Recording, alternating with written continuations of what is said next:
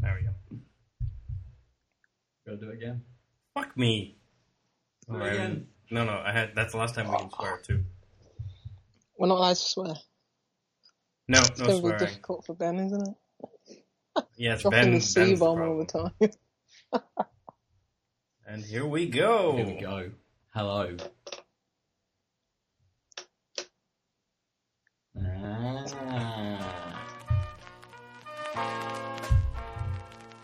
It's weird being on video during the theme that we're supposed to be quiet in.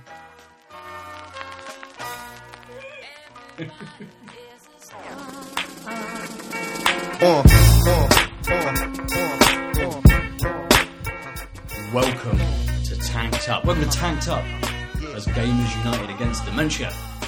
We are Tanked Up. We're a beer and game podcast. I'm Ben Nother, sat here with Aadil Kurji. Hey! And joining us across the beauty of Skype is Miss Lucy Yearwood. Hello. How are you, Lucy? You well? I'm well, thank you. Yes, very well. Good. Yeah. Excellent. You all right? Huh? No, I'm doing fine, yeah. Good. We've already chatted, so I know how you are. Nah, Now everybody else does too. Excellent. What kind of podcast are we? We're a beer and video game. Are we a craft beer and video game No, I'm podcast? going to drop craft. Oh, No, yeah. just beer. Just Heineken. It's just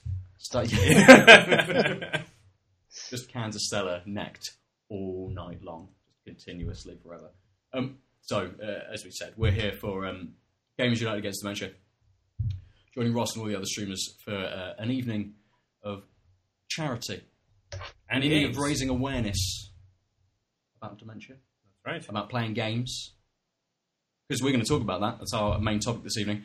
Talking about games, how they help dementia, how there's a possibility of researching games and helping with memory and stuff like that. But first, the thing we're half about, not all about, half about, beer. Yay! We can't do anything without having a good drink. So, Aadil and I are sharing beers this evening. Lucy, I assume you're going to have some different beers to us. I am. Because we've not colluded really No, in any not way, have we? No, this no. week. No. We're starting off with one of Lucy's favourites. The DEYA Steady Rolling Man. Jealous. Whoa! Fuck me! No swearing. Sorry. Okay. On the stream, Aadil's lampshade just fell from the ceiling. The very heavy light fixture covering. like if the cat was underneath it, it would have crushed it. Wow. Hey, it's It's live the way the for you. internet works, Yeah. man. It's We bring This is the excitement. first time we do something live. The house literally has to fall apart on yes. this. I'm gonna pour this. Lucy, what are you going to be drinking first? I am going to be drinking first a beer from Magic Rock, and it's called Cryo Baby. Nice. Yes. So What kind of beer is it? I have no idea. I've come, I've come so prepared. It's a session IPA. You can see that at the bottom of the can, staring me right in the face. Nice. Oh yeah. And the malts are Golden Promise, malted oats, and caramel. Hops are cryo hops, hence its name. Amarillo, Citra, and Mosaic. It's 4.8%, 500ml can. And it doesn't really say anything else. So Magic Rock have been doing quite a few of their 500ml cans recently, so this is just another one. This came out probably about 2 months ago, I think. So yeah. Nice. I know I picked one up yesterday, in fact. I think it's Phantasma. Yeah. Is it the gluten-free one? I know you reviewed that as such. I the other did. day. Someone reads my website. Maybe only one person, but thank you for reading it. But yeah, did you drink it? I haven't yet, no. I'm saving it It's a wonderful beer. for a special occasion. Right. Shall I read the flavor text? Yes, please. The Steady you Rolling were Man. rudely interrupted by the house. So, Steady Rolling Man, our pale ale, inspired by the ridiculously tasty hoppy beers we fell for.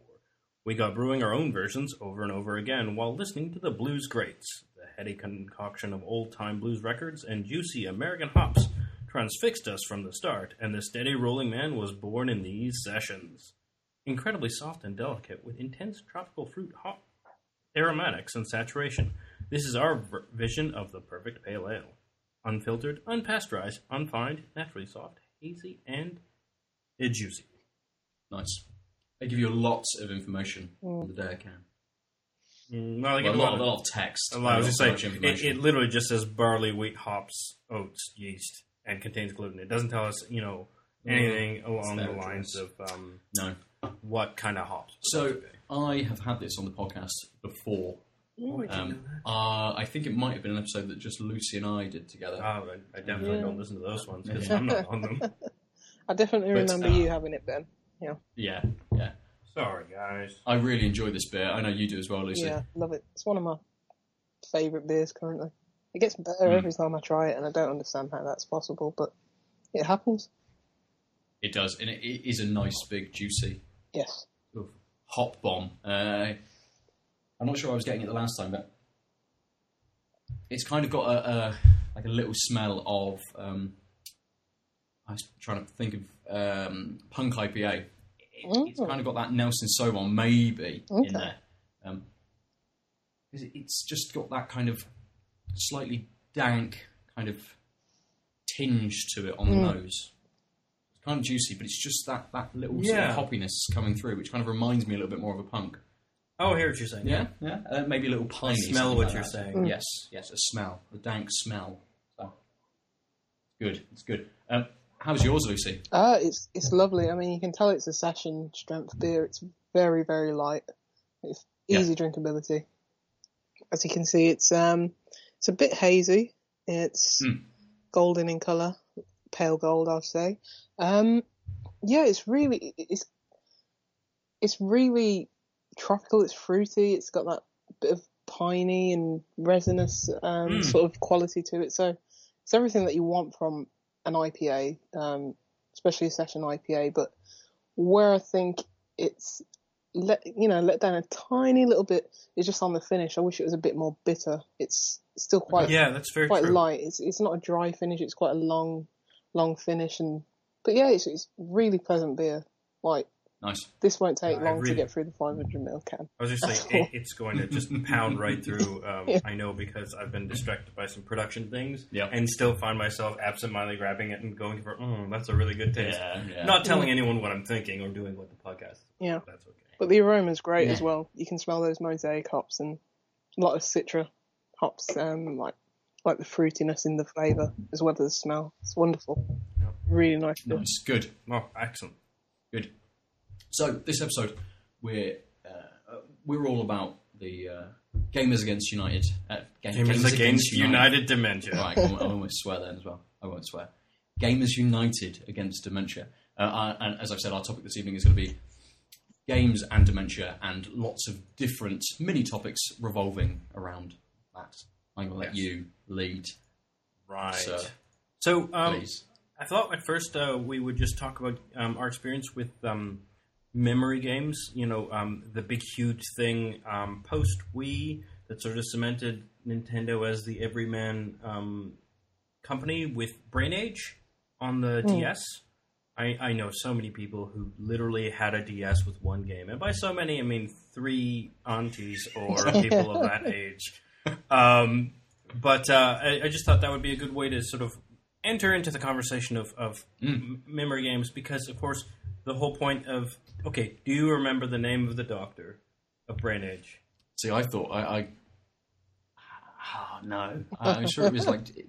Kawasaki or something like that. Yeah, see, well... yeah, exactly. I was going to say, everyone's trying to dodge around being extremely racist because they're about to say generic Japanese name. Yeah.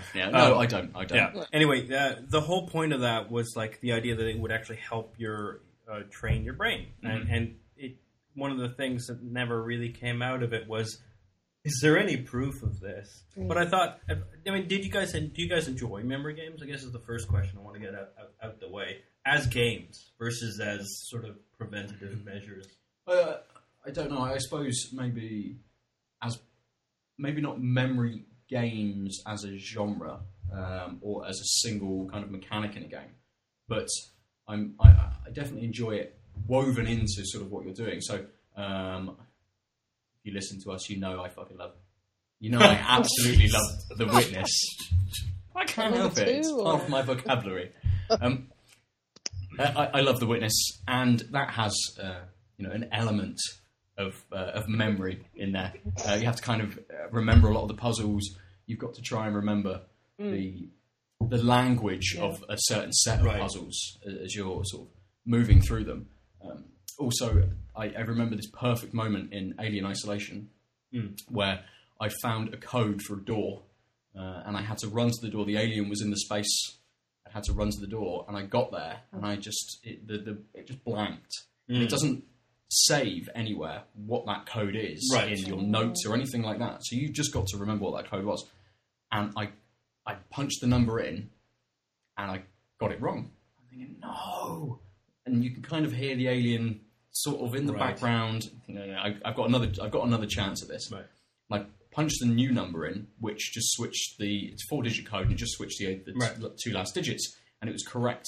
And the door swooshes open, only for the tail to stab me through the chest. Just thinking, right, no, fair enough. But when it's woven well into games, and it's not the main mechanic, I'm well up for that. You've reminded me of a non-video game story, but one which is often brought up when I go visit my friends back in Calgary. Which is we went through a phase when me and a couple of my buddies used to live together tail end of undergrad. Yeah. And we played Magic the Gathering quite a bit, and I grabbed my old cards, and I had this great deck that worked really well in the time, and of course didn't age well because mechanics change. Yeah. But basically it revolved around easily being able to see someone's cards and having a card called Nebuchadnezzar, who you basically you tap him and you say the name of a card, and if that card is in their hand, they reveal their hand, and if it's in their hand, it gets burnt. Okay. So the idea is that you have to burn a turn to look at their cards, and then you'll be okay the next time. But I had different ways of pre-learning, so I never had to worry about. I knew already, and I remember like a pivotal moment in the game, I see this card in my buddy Ian's hand that's like going to wreck me, and I'm like, aha! And I cheered and was like, oh man, that's awesome. And then I couldn't remember as I tapped the guy, and all I have to do is say the thing. I was like. Say that again? No, he wouldn't let me see it again. Completely, just blanked completely. Yeah. No. Nice. How about you, Lucy? Well, I was struggling to think because I like logic puzzle games and stuff like that. But when you said The Witness, I was like, oh yeah, that's a good example because you do have to remember the language and commit that to memory. But yeah, I mean, my short-term memory is pretty terrible. So. Like in point-and-click games and stuff like that, and just like normal puzzle games, I have to religiously write everything down. Like one good example of recent years is Her Story. Like I don't know if anyone, you lot must have played it. Her Story. Yeah, I never finished it though. Oh, right, I got distracted. Definitely go back to that, but basically, for people who haven't played it, you're trying to unearth a crime, a murder, by watching. You're basically searching through a police database and watching clips that are filmed out of order, and you're having to piece everything together to finally unearth the mystery to this story. And when you're searching for things, the suspect is a woman. She might say one thing, and that one little thing could mean so much and give so much context to something that you find out later. So you have to sort of remember that. But I wrote everything down because my memory's terrible. But that's a good example of, remembering something, committing it to memory, and that being useful later. But yeah, logic puzzles, games like that, I absolutely love. But memory specific games, don't think I'm that good at. Muscle memory games like platformers, maybe yes. Yeah. But in terms of remembering some digits or numbers or letters, absolutely terrible at those. Nice. So it one of the questions I actually had way back when Brain Age came out, and sort of when these things have their inevitable day in the press every couple of years, was sort of, do they work? And so one of the things that we stumbled upon these past couple of weeks when we were sort of looking deeper into these things, now that we knew, thanks to Gamers United Against Dementia, It's funny because I was stumbling and somehow looking at your face made it so that I got the acronym right. I'm a good visual cue. I think it's more like I don't want to look like that guy. Screwed it up. Anyway, and the fact is that the most recent research shows that was done with Super Mario World 3D. Yep. Super Mario 3D? Super Mario 3D? Mario World. No, just Super Mario 3D. Oh, which one's... Oh, that's the... I don't yes one? Is that the one? I don't even know which one that is. But who is Super Mario? Yeah, there are 3 Desses. God, I'm the worst. But what was interesting was the research also had people use 2D Angry Birds as well, and so they were seeing, and they had no, negligible results over placebo with Angry Birds compared to Super Mario 3D, and so the initial idea is that what really matters is actually the spatial reasoning being engaged rather than just sort playing of playing a game. Yep. Yeah. And although these are platformers, so it's not the same. Most memory games aren't an avatar moving around. Mm-hmm. But I thought it was really interesting that the most significant results in the most recent research was not memory-based, but rather, not direct gameplay memory-based, but that the results were that navigating in a world spatially matters a lot. Yeah, I suppose sort of spatial reasoning, understanding how spaces work, remembering sort of where you've been, what's behind you, what you've just done, how that can then affect what you're about to do. Does play it is all memory, isn't it? Yeah. Being an architect, I have to remember spaces all the time. I'll go and have a look at a building for someone and get back to the office. And yes, I've got a few sort of quick sketches and a few photos, but it's all down to my memory of how I moved through the space, not just what the space was, but actually how I moved through it. So I can understand how having a 3D game, not visual 3D and how you move around the space, would help with memory, definitely. Right. And it kind of made me think of what was I've completely blanked on the name of the game that you were playing not long ago. Snake Pass. There we go. Oh yeah. That Lucy was playing, and how there's another article which you found which was talking about it's not just easy games as well. You can kind of your memory is stimulated by a challenge.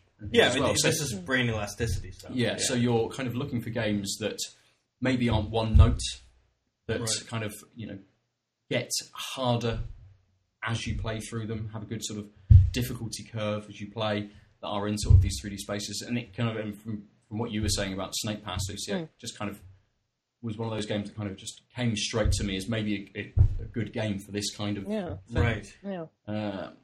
But yeah, if you tell someone cardinal directions, like go north, east, south, west to go get to this point, probably won't remember. But if you say get in a car, drive there, or let's walk there or something, they'll probably commit that to memory and much easier to remember just via experience rather than, just numbers or letters or directions on a piece of paper. So that's very the reason. Yeah. That sort of segues nicely into another news research thing. For those of you who are interested in also helping out, there is a game called Sea Hero Quest, which is on iOS and on Android, and it is actually it's a quick. You're basically a guy in a fishing boat looking for chasing down. Pages in a journal, and then eventually trying to track down unique sea monsters to take a picture of them. Right. And but the point is that you need to get to the different points where your journal pages are via specific routes. Okay. But the whole point of this game is it's actually designed and run by researchers, and you put in your demographic data, and you can put in extra data if you want. But every minute you play the game is basically they've say it's roughly equivalent to 5 hours of direct research with patients, because they're trying to look at recall and navigational especially, but general memory recall and its decline as you age. So rather than just looking at people who are already suffering from dementia and sort of it's looking at what are the general trends. And so the basic gameplay mechanic is you start a level and you're given a shot of the map. And the map can have different numbered flags, which you have to navigate through in order. Okay. And then you say, cool, I'm cool with that. And then you are in the boat and you're driving the boat forward. And you can accelerate and you can turn left and right with touching the screen in the various areas. And you have to hit the flags in the right order according to the map. Mm-hmm. And you're in a fishing boat in the north, so there's icebergs, so you can't see all the flags, and you have to navigate around. So you have to, so you basically just have to remember what the map was. Mm-hmm. And that's the main level mechanic. You have 4 of those, and then the really interesting one is that every 5th level is the one right before you sort of chase down the thing to take the picture, is instead... You aren't given a map, right? And you're meant to drive until you find a flare gun and fire a flare back to where you started. And you're given 3 vectors of choice. Okay. And so you kind of have to be like, I turned left, then right. Okay, I think it's A vector, sort of just off to the left, or B right straight behind me.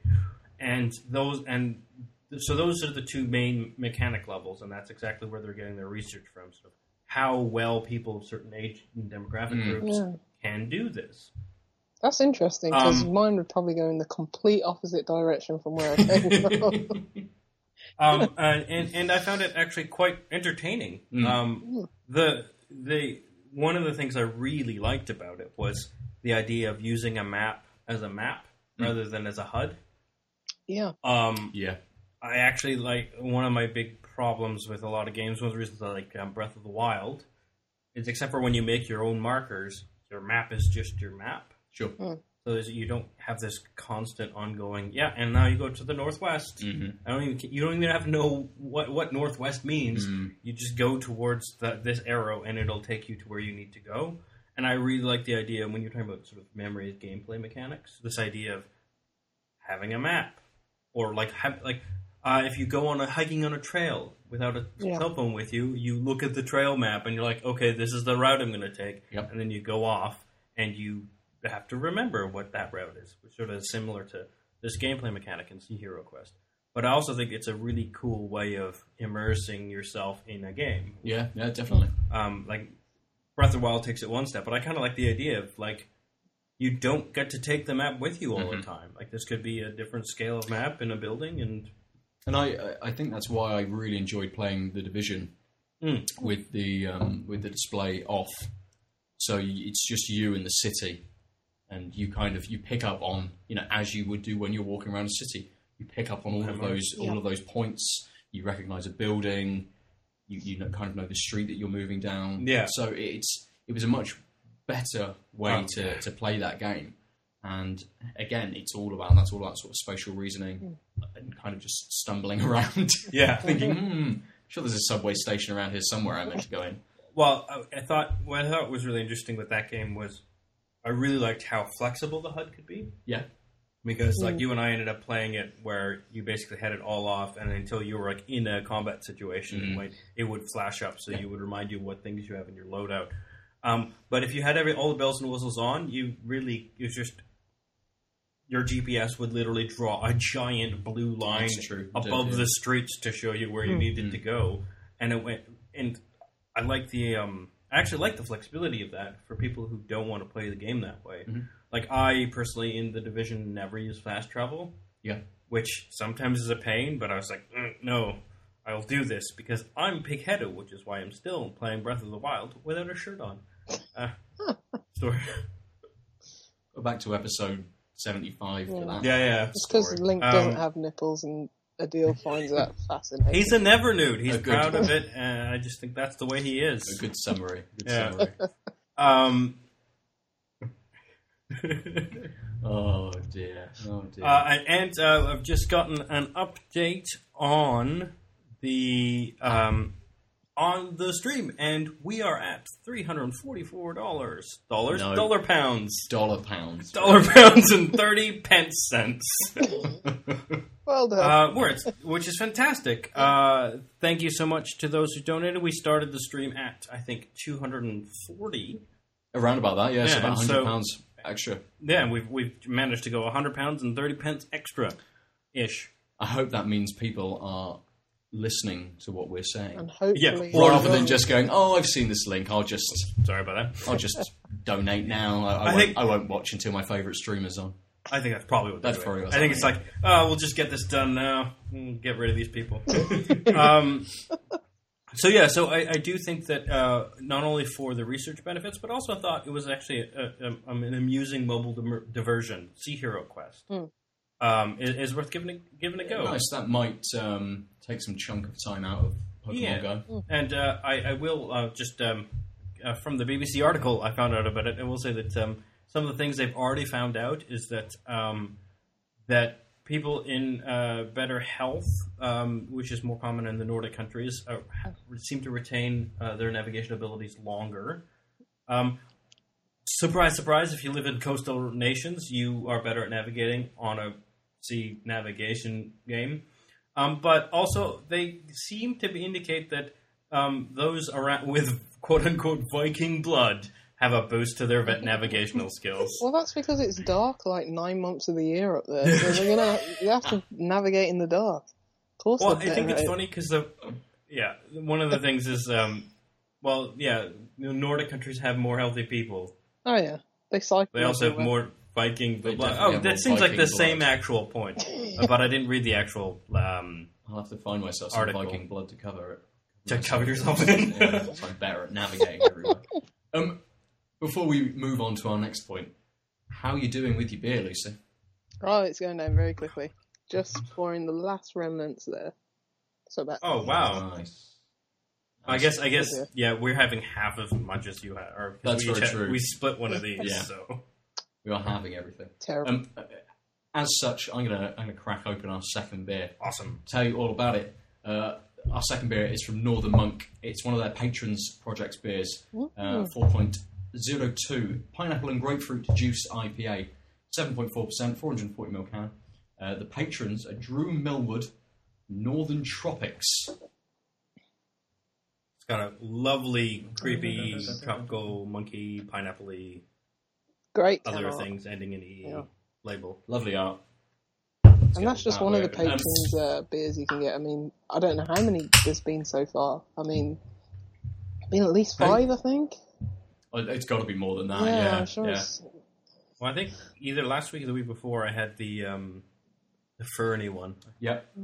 Yeah, I've already forgotten its name. 3 or 4 lying around here, so there's been quite a few. And they're all great beers as well. And by lying around, you mean like just the empty cans? Yes. You like the vagrant look. Lying about in the pit of my stomach. That's what Oh, good.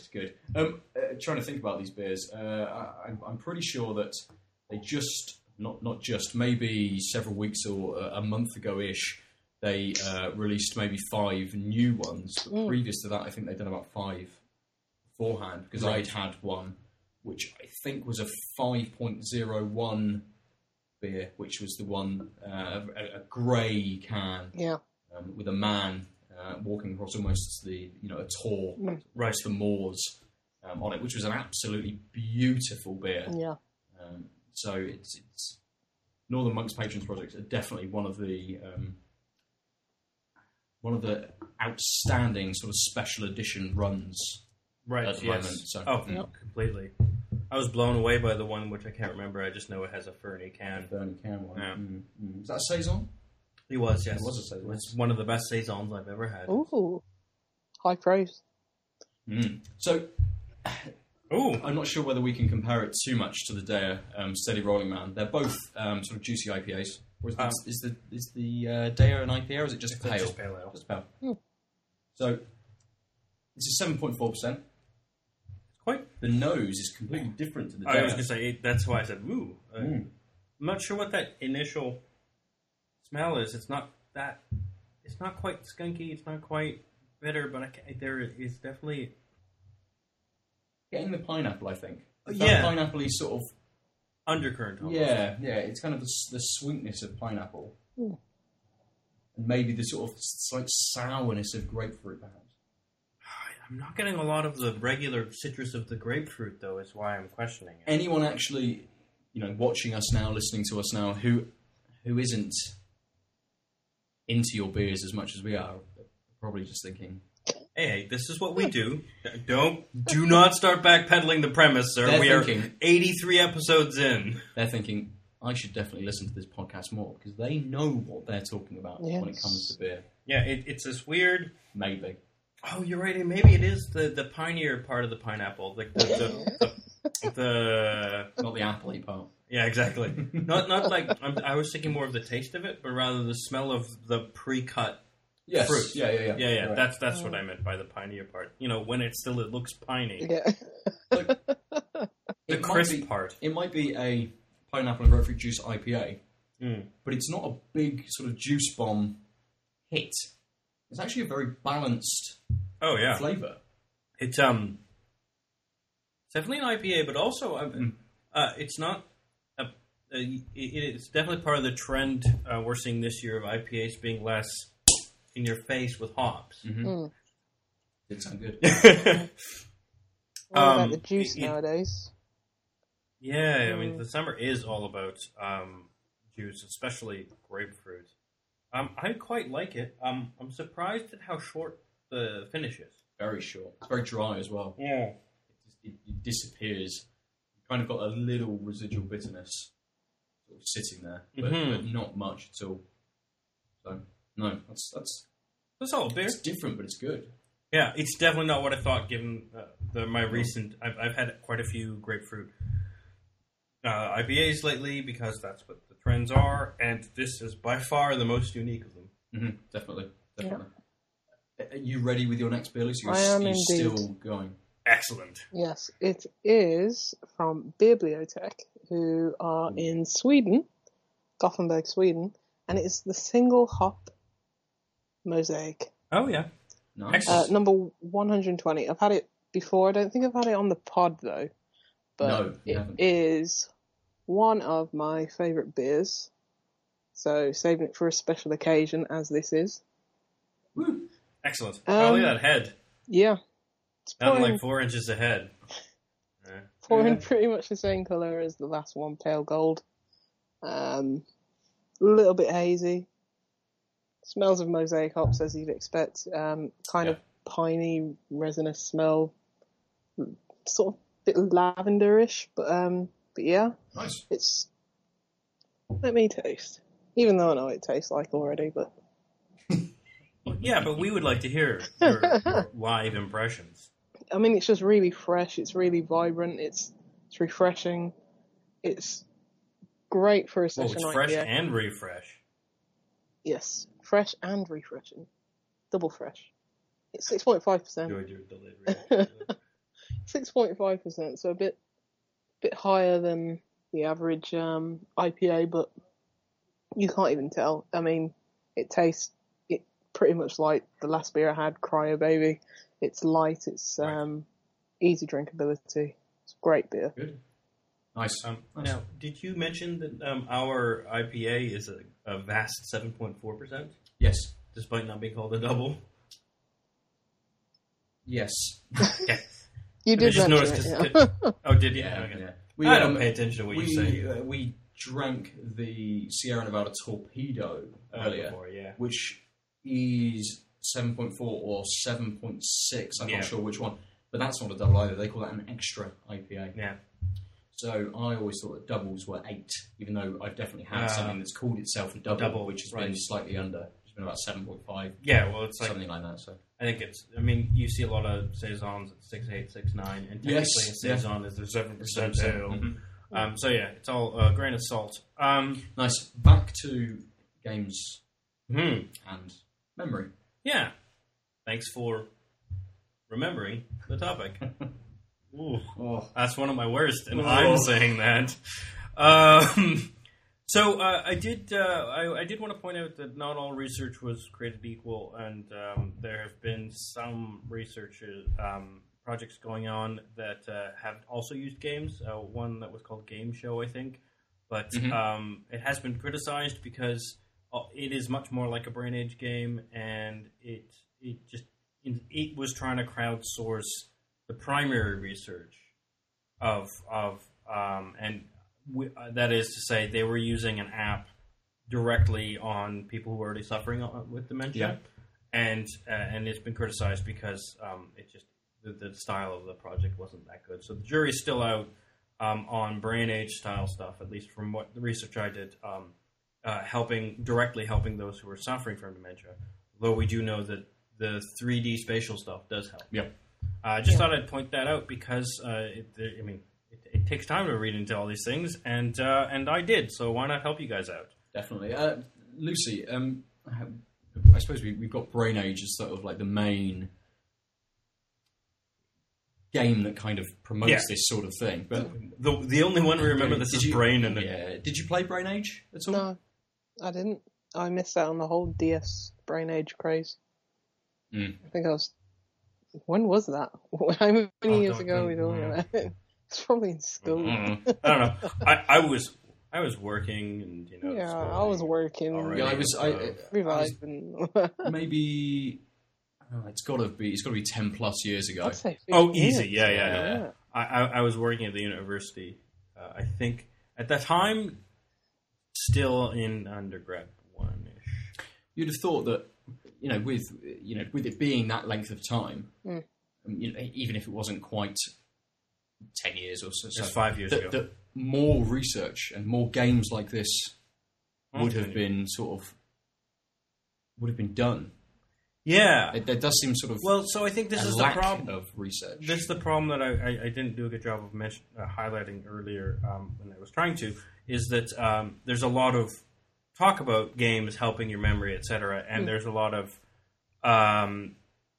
there's not a lot of research backing up these specific games, even though it's over $1 billion in memory games that are annually directed at improving, helping, training, preventing, but we don't actually have the science to back up whether that's necessarily the case. Brain Age, train your brain in minutes a day, also known as Dr. Kawashima's brain training. How old is your brain? I was close with Kawasaki. You were close. It came out in Japan in 2005, and then the rest of the world in 2006. Yeah. Okay. So just over 10 years. Man, Okay. I'm totally not on Wikipedia, but if you are, you'll see the article on Brain Age shows the original DS, which looks so archaically clunky. It's kind of amazing. Does it look like the 2DS, the door wedge? Yeah. Just with a hinge. Oh, yeah. Nice. Okay. But it is. I think it's important to note that that there's just because something says it, just so something tests the faculties, doesn't mean it actually improves the faculties or is preventative, etc. But the one thing that we came across that you found really interesting and intriguing was a palliative program that's out there. Did you want to say anything about that? Sorry, I'm making you say something. Anything about it? But this is a game called The Forest Project, yes. It's a VR experience, I suppose it's best to call it. It's not really a game as such, but essentially people using VR to put people into outdoor environments when they can't get outdoors, when it's not safe for them to get outdoors, or when they're physically not able to get outdoors. And they suggest that being in sort of a soothing outdoor environment can be very therapeutic to people with different forms of dementia. And I think the other way, the same company also created a project which allowed people to experience what it might be like with dementia. Oh, wow. So I think it's interesting that there's sort of two sides to this in this kind of like VR space. Yeah. That there maybe are ways to help people out who have dementia and make them more comfortable and possibly just maybe not help them with the problem as such, but just sort of ease them a little bit. But also for people that work in the field, who kind of are carers and things like that, to actually understand what's going on and to be able to be in the mindset of people with dementia. And I think that's just as important, almost. Yeah, I mean, this is how you help trigger empathy, right? Yes. So the initial project they did, which was the virtual dementia experience, and that was, as you said, showing what the world looks and sounds and feels like for people with dementia. So you would have the disconnect of being able to retrace your steps, etc. And I think that they called them perceptual disturbances. And that part was really about, like you said, engaging with empathy and really making people understand what it actually is like to experience the world. And this is obviously from the reports of those who suffer from dementia. I'll read this one part. So during one part of the game, caregiver players, so whoever's playing it, to figure out what it's like to be suffer from dementia, walk down a hallway where striped wallpaper creates unnatural bulges on the wall, and little ant-like specks skitter across the carpet. At the end of the hall, a nearby clock morphs into an unintelligible jumble of constantly moving lines and squiggles and dots. And obviously, people with dementia aren't hallucinating. But it's the fact that they can't interpret. You lose the ability to interpret certain symbols, read a clock, etc. And so this is their way of showing how something like a clock could actually be really quite jarring when your mental faculties are suffering. Yeah, it's not an exact picture of what people with dementia see. It's more the idea of how things may appear. Yeah, it's evoking the same reactions that they would have. Yeah, so I just thought it was very interesting that we're using the technology, often associated with games, to be able to do these things. Yeah, as well. I think this is exactly where VR can really help, and which is why I think the most people who are really into VR end up saying like the thing that really was cool was a VR experience and not necessarily a game. Lucy, I know you're not a VR person as such. Yeah, in terms of... Well, you've never met her. That's true. She's pretty virtual. Well, just in terms of game, I'm not a not VR person, but because I've never tried it, because I have really bad motion sickness and that doesn't sound fun to me. But having something that's like a very static or linear or, sort of experience where you're not, shooting giant crabs or something out of the sky, and something that helps with mental health or, disabilities or just even things like, as light-hearted as social things. I think that's where VR is really going to, improve. And with rumours of Oculus releasing a $200 standalone VR headset unit next year, which is more integrated with social things and, of course, aligning with Facebook, that's where the social element comes from. And, I think that's where VR stands the most chance. A lot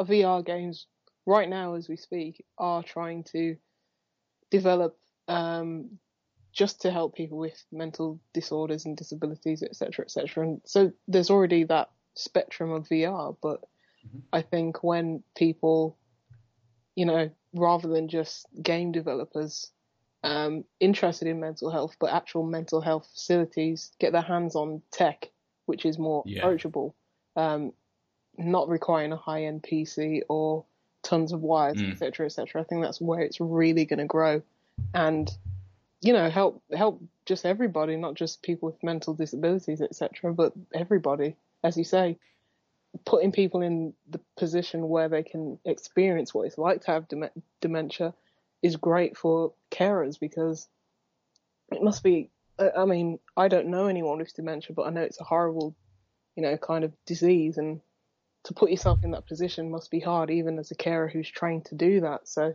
to get that empathy and, get that experience, that speaks volumes, and you can't compare that to anything. I think that's where VR is really gonna shine and really gonna take the world forward. So yeah. Completely. A good comment to round out our discussion, I think, on dementia, on games and memory. I suppose I just want to share. It's only been recently that I suppose I was told that my great grandmother had dementia. Right. I used to live with her. I lived in a big house as a kid, right. With my parents, my grandparents, my great grandparents, and as a child, I didn't realise that my great grandma had dementia, and me and my brother used to tear through her front room, going in and out of the back garden, and all these sorts of things. And it's only recently you thought that I've sort of realised how scary how scary that must have been for her. Yeah. To just have these kind of two people just appear in a room that maybe she wasn't as familiar with as maybe she was.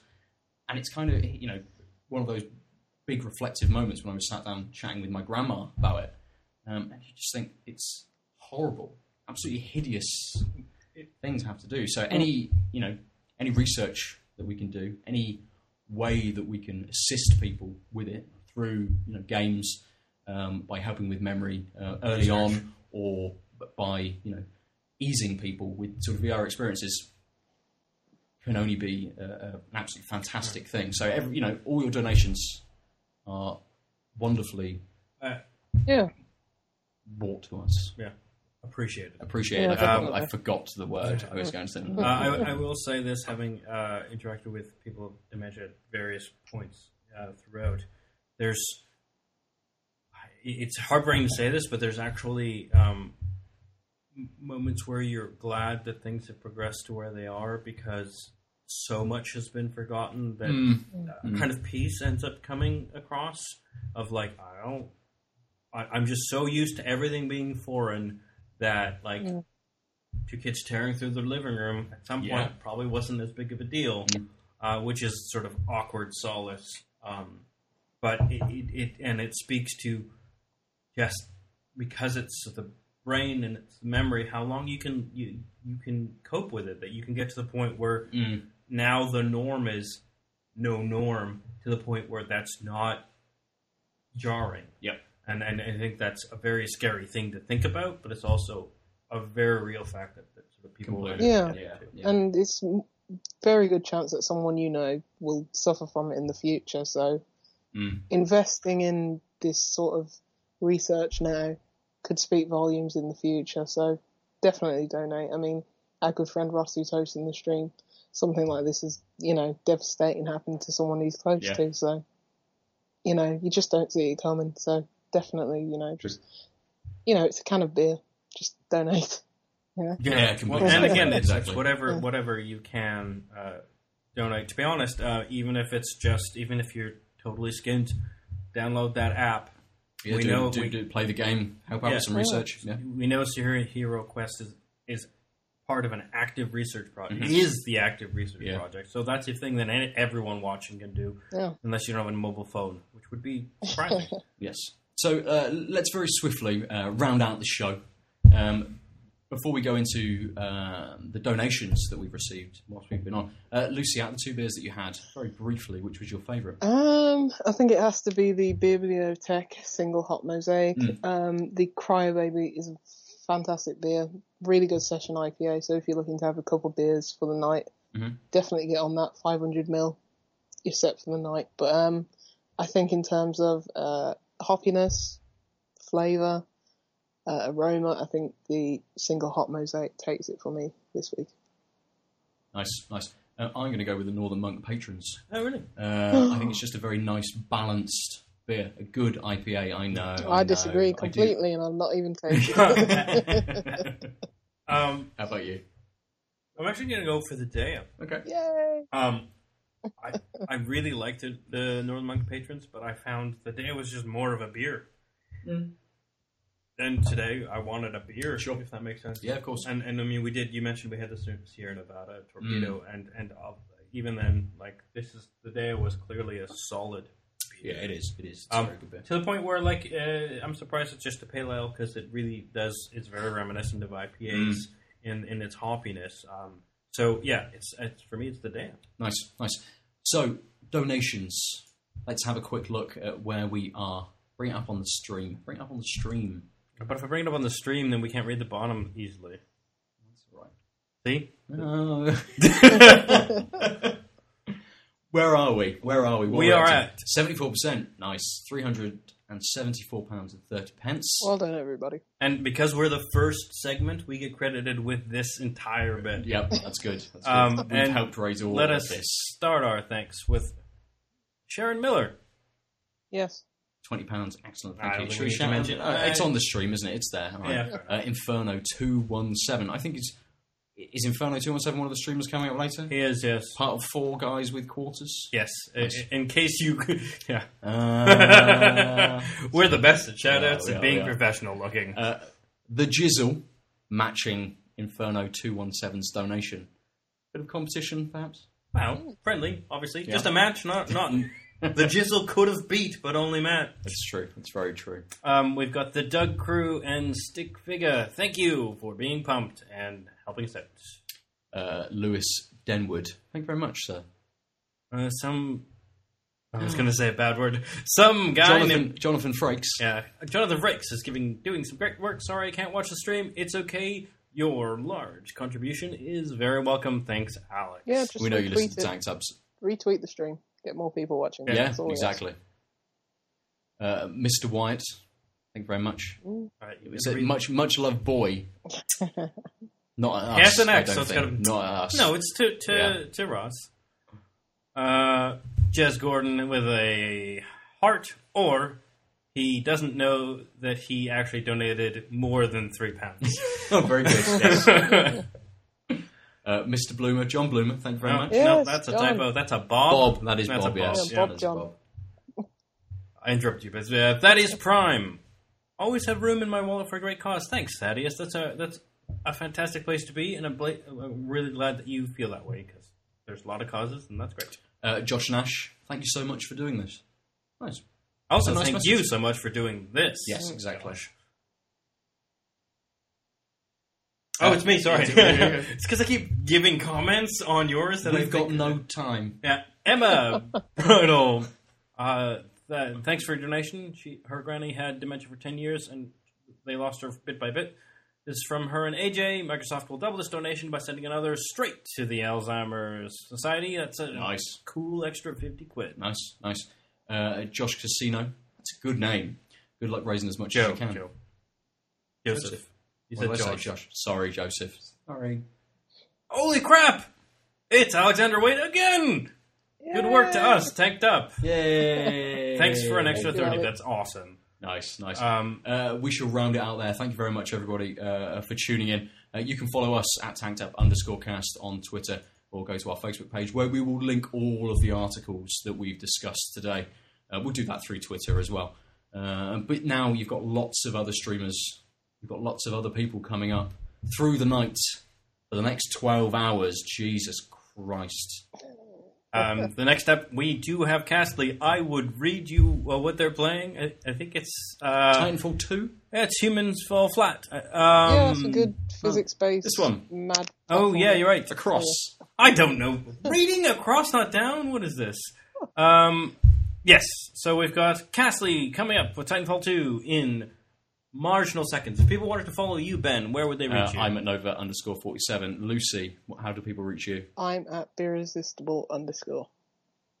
Nice. And Aadil? I'm at the Omniarch. TheOmniarch. Thank you very much for joining us this evening. I assume at some point we're going to be handing back to Ross. I think we're going to be handing back to us right now, as it is 7 p.m. Goodbye. Bye. Bye. Thank you for listening. Ciao. See you later. Thanks again. Thanks.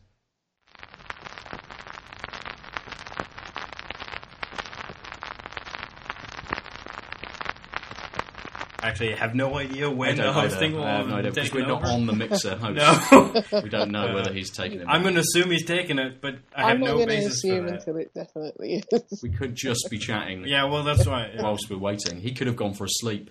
Probably. Yeah, in which It is case, we'll reenact some scenes from Titanfall 2. Oh yeah, that memorable mise-en-scene masterpiece. Yeah. I That thought robot. maybe I would have to crouch down and you would stand on top of me so Run you could be across a the back of the Titan. wall. Yeah. Oh dear. Oh yeah. Canada guy. I think Ross Canada has guy, to thanks for restart telling the us. stream. Don't cross the streams. No, never. We'll just keep going and just chat. Yeah, so Rubbish. have you actually played any games lately? I have played a lot of the Banner Saga 2, Oh. which I picked up. Yes. I was going to save it for next week. I wasn't sure whether I was going to talk about that or Until Dawn, which I'm not that far through. But Great game. I'm 4 chapters Talk in. about that. Oh, it's- Don't talk about the About- Banner Saga. I don't care about that. This is a turn-based game. Talk about it. Until Dawn, man. So that- 4 chapters in. That's some good B movie. Yeah. Tropes. It's Until tropes. It's Have you played it, Joe? I own it and have played the first act. Well, like first hour and a half ish. Yeah. Get on it, man. It's Um, great. It's a great game. And now I'm sad because I have a disc that I don't need. How many two times should play have you together, man. played it, Luce? I've only played it once. Yeah. Well, I wanted to actually play Until Dawn with people helping choose, like being forced, like or some sort of collaboration discussion around the choices. Oh yeah, okay. Yeah. So you play with a group of people. Yeah, I kind of like the idea because you can communally do it. You can. I mean, a lot of the action choices. So whether you take the safe path versus the risky path. You always have to time-based. take the risky path. Always take the risky path. Yeah, You have completely. Yeah. I think it's interesting in the way that it chats with the doctor as well, and Yeah. how he kind of tries to suss out what's up with you, and they put those elements of maybe what you've said are scary Yeah. into his scene almost. Scarecrows or clowns? Scary, yeah. Rats or spiders? Spiders. Rats of Yeah. Yeah. Spiders. Is it planes or crowds as well? So I have Well, made. depends I have friends who what's have in pet that crowd. rats. yeah. So like that was a non-thing for me. But I also don't really have a problem with spiders. All of them were a non-thing for me. I'm not really scared of any of the things that it brought up, to be fair. So I was kind of just going, this one. Right. What do I think might be scarier if I encountered it Right. in the street in the middle of the night? Oops. A clown or a scarecrow? Well, a clown's just a man dressed up. A scarecrow's an inanimate object full of fucking straw. Yeah, but they're creepy. That's probably a little bit scarier than a man dressed up as a clown. Yeah. So, yeah, okay, so we'll go with Scarecrow. So, yeah, I mean, I don't think I've been ever scared by any of it yet. There's been a couple of jump scares scares. are not Yeah. real but scares. that is that kind of Yeah, like that I mean, B-movie aesthetic, isn't it? Well, this is my I'm an problem with a lot of absolute modern horror. Fraidy cat, so I don't play horror games, but that one I could cope through. So yeah, it's all just jump scares. But it's great. It's great. Yeah, See, yeah. My problem with most modern horror is that it's jump scares. Yeah. Too many jump scares. Not enough actual. Like I want real creepy, suspenseful, actual things. I don't going want on. that. I don't want that ever in a game. But you know, if I'm watching a horror, right? Oh yeah, if you're watching one Definitely. for the purpose of definitely being on. scared, don't know why you'd do that, but each to his own. Well, see, I grew up watching things like X-Files and The Outer Limits and I used to watch all of those X-Files. kind of like sci-fi, like slightly, episodic horror series Yeah. that they sort of that came in, and that very quickly moved into a lot of the Japanese horror films as they were coming out, like Ju-On and The Ring, Right. films like that as they sort of as they came out, Ishii the Killer and stuff like that, like the kind of not so horror ones as well, but kind of the gore fest kind of films. And I suppose it just desensitized me so much that actually when you kind of watch, like the Ring remake, the American version. I really like that movie. That was the right amount. Really? The second one was hilarious. You remember the deer? I hadn't seen Ringu, and I did watch it when I was kind of lonely, having moved to Vancouver and no one. So I you watched it the at 2 Ring a.m. when you're lonely. Yeah. Yeah. I haven't seen the second one, so I don't know what the deer bit is. Oh, they're just stupid CGI deer that smash through them. It's really bad. Dear. Okay. Fair enough.